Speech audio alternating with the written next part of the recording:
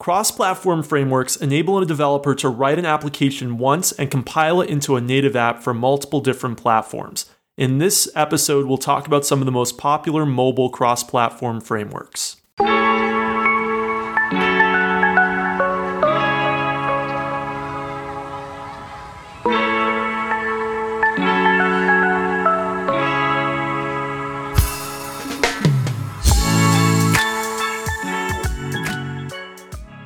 Welcome to Kopec Explains Software, the podcast where we make computing intelligible.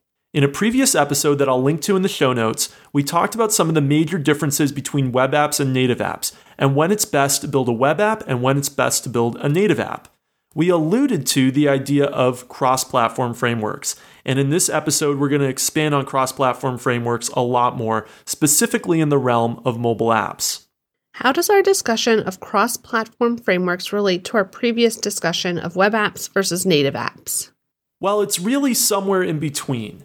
You get the performance of a native app to some extent. It's better than a web app. It's not quite as performant as you'd be in a single platform native app. So you're somewhere in between, but you're certainly a lot more performant than your typical web app. You decrease the total amount of code that you have to write. You're still going to have to probably write a bit of code that's platform specific, especially if your app is very complex. But the vast majority of the code will truly be just written once. You might not have access to every API and every hardware device available on each platform, but you're going to have access to most of them. And you're going to have access to a lot of platform-specific APIs, which you don't typically get through a web app. But you're not going to get access to every bit of hardware and every platform-specific API as you would in a single platform native app. And some of these cross-platform frameworks use the native widget set that comes built into the platform, and that's obviously going to look the same then as a native app that's platform specific. But some of these cross-platform frameworks actually draw their own toolkit. They kind of just get a graphics API and draw all the widgets.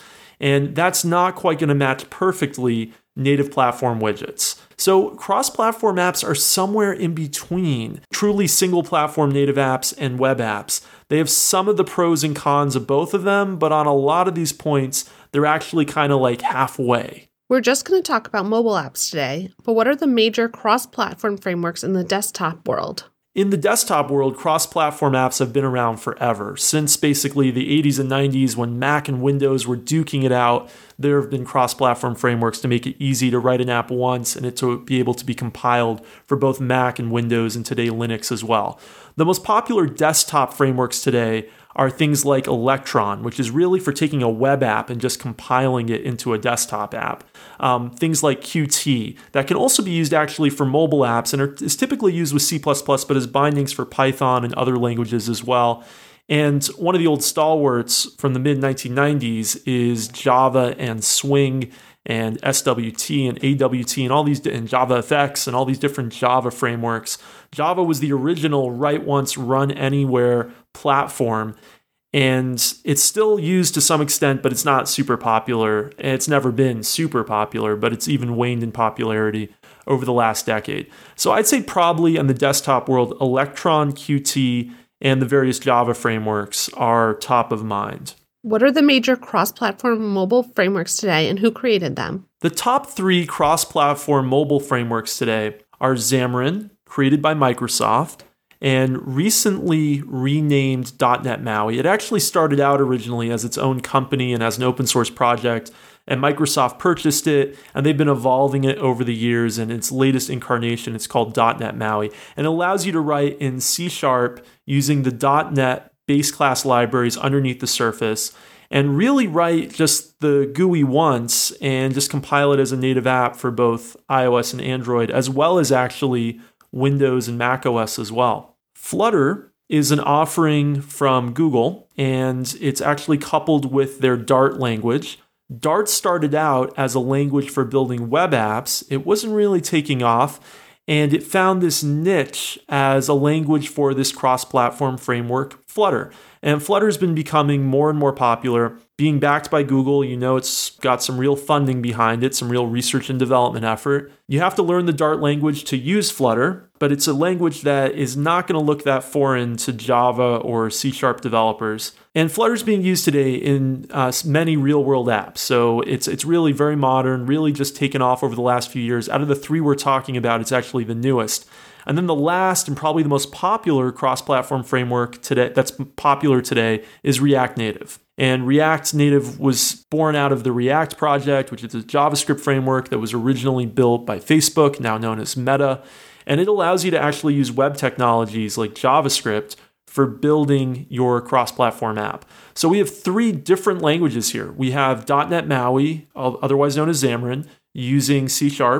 We have Flutter using Dart, and we have React Native using web technologies like JavaScript. And we have three different huge tech companies behind them: Microsoft with .NET MAUI, Google with Flutter, and Meta with React Native. What differentiates one cross-platform framework from another? They differ by both the languages as well as the design philosophies. And let me explain what I mean by that. So when we look at Xamarin, which is now known as .NET MAUI, it's really just building another abstraction layer on top of the native components that are already built into each operating system. So here's how .NET MAUI kind of works. You have the native layer, let's say on iOS. You have the iOS SDK, the classes for widgets that Apple has defined. Then you have .NET for iOS, which just is kind of a C# .NET wrapper around the native iOS SDK. And then you have .NET MAUI sitting on top of that. So it's just another abstraction layer on top of the native APIs, but it's directly calling those native APIs.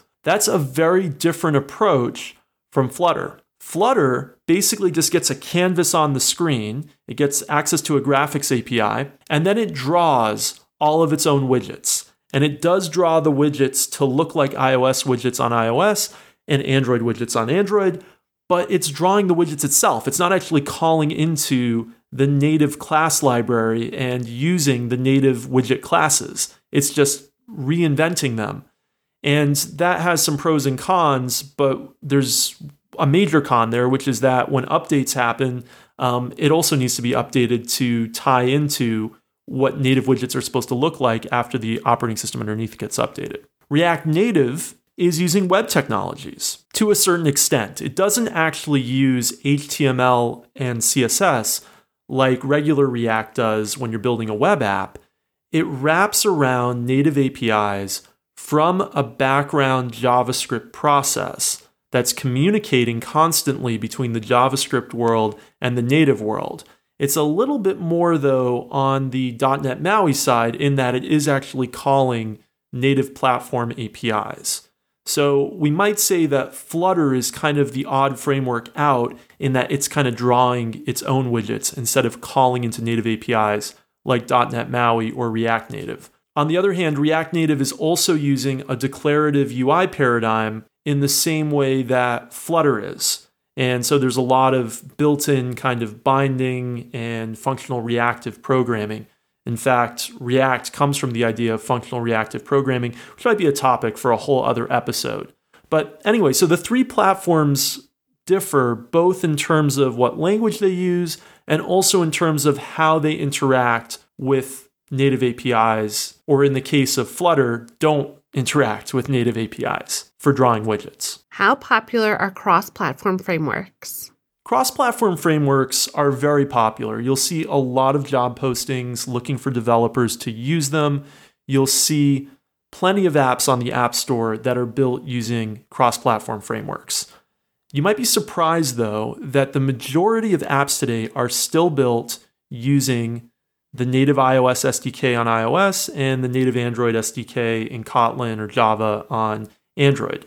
So most people are still using Swing or Kotlin or Java or Objective-C, and they're not using cross-platform frameworks. And we'll get into in a couple minutes why that is. And that's not to say that, though, if you go on the top 100 apps on the Google Play Store or the Apple App Store, you'll certainly find some of them using cross-platform frameworks. But the majority of the top 100 apps are still built using the single platform native SDKs. What are the main reasons to use a cross-platform framework? The main reason to use a cross-platform framework is to save yourself development time and development money. Just like that might be one of the major reasons that you build a web app instead of a native app to begin with. But now maybe you're thinking, I really want it to be a native app. I want it to be on the app stores. Well, this might get you there without the cost of developing the same software twice, once for iOS, once for Android. That's obviously going to save you time. And it's obviously, when you're saving time, it's going to save you personnel, perhaps. You don't need a separate team, one for iOS, one for Android, or the same developer working basically like two jobs, because it can be quite different building for the two native platforms. And you're also going to save a lot of time and money if you're using a language that your developers are already familiar with, or some of your code is already written in. Let me give you an example. You might use React Native because you're already using React for your web app. And obviously, you're going to be able to reuse a lot of your knowledge, a lot of your JavaScript expertise, building a React Native app if you've already built a React app. Same thing is true with .NET MAUI, or what used to be called Xamarin. If you already have the backend of your server written in C# using something like ASP, or you've written a Windows app using C#, your developers are already going to have a step up on learning .NET MAUI that they wouldn't have using Swift on iOS or Kotlin on Android. In the case of Dart with Flutter, it's not quite as clean cut because basically nobody uses Dart outside of Flutter. There are some niches, but it's not much. So it is learning a whole new language for your developers, but you might be saving on the time of learning both native iOS development with Swift and also learning native Android development with Kotlin.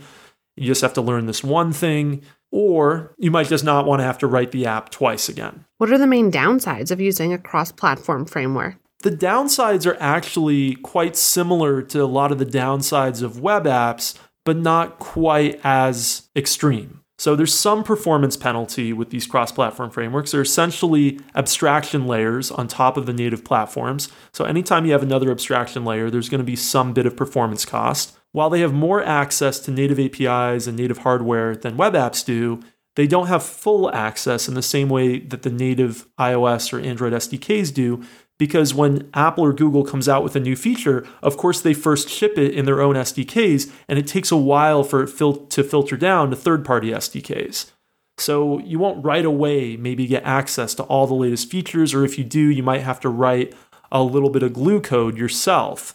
That might have to be a little platform specific. It's much better than a web app in that sense, but it's not quite as bleeding edge as when you're building with the native SDKs. And now you're also reliant on a third party. So when you're building an iOS app, you're not just reliant on Apple now, you're also reliant on, let's say, Google in the case of building Flutter and the Flutter team and the updates that they're going to make.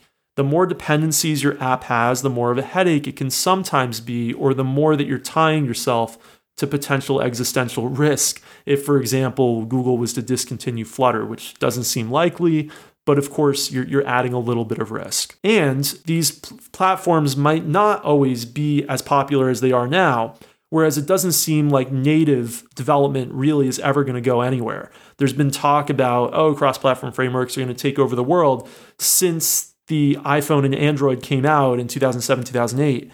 But actually, native development has really never gone away. It's never been overtaken by cross-platform development. And so still to this day, the solid bet on what's still going to be here 5 years from now is native iOS and native Android development, whereas there have been some cross-platform frameworks that have come and gone. Although React Native, Flutter, and Microsoft's efforts seem here to stay. How should one decide whether or not to use a cross-platform framework?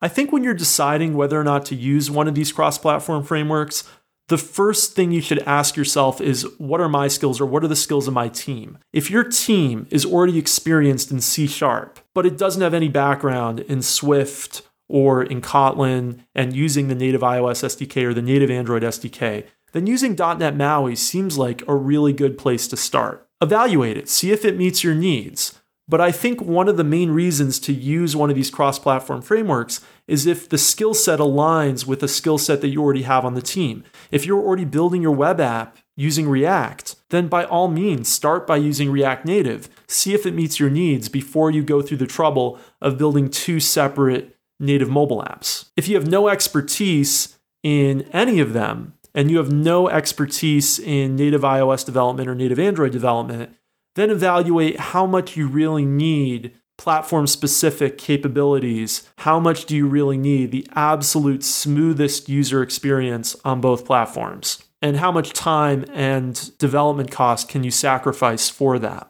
Do you see cross-platform frameworks replacing native development?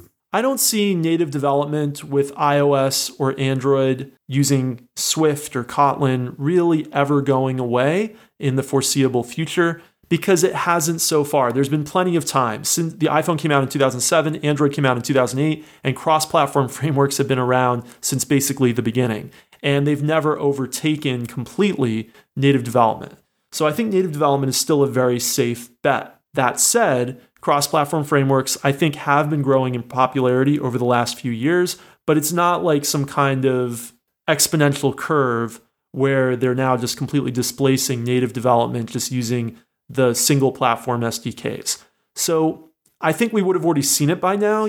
14 years is a long time. And I think that given what history can teach us, probably these are going to remain an alternative, not the default.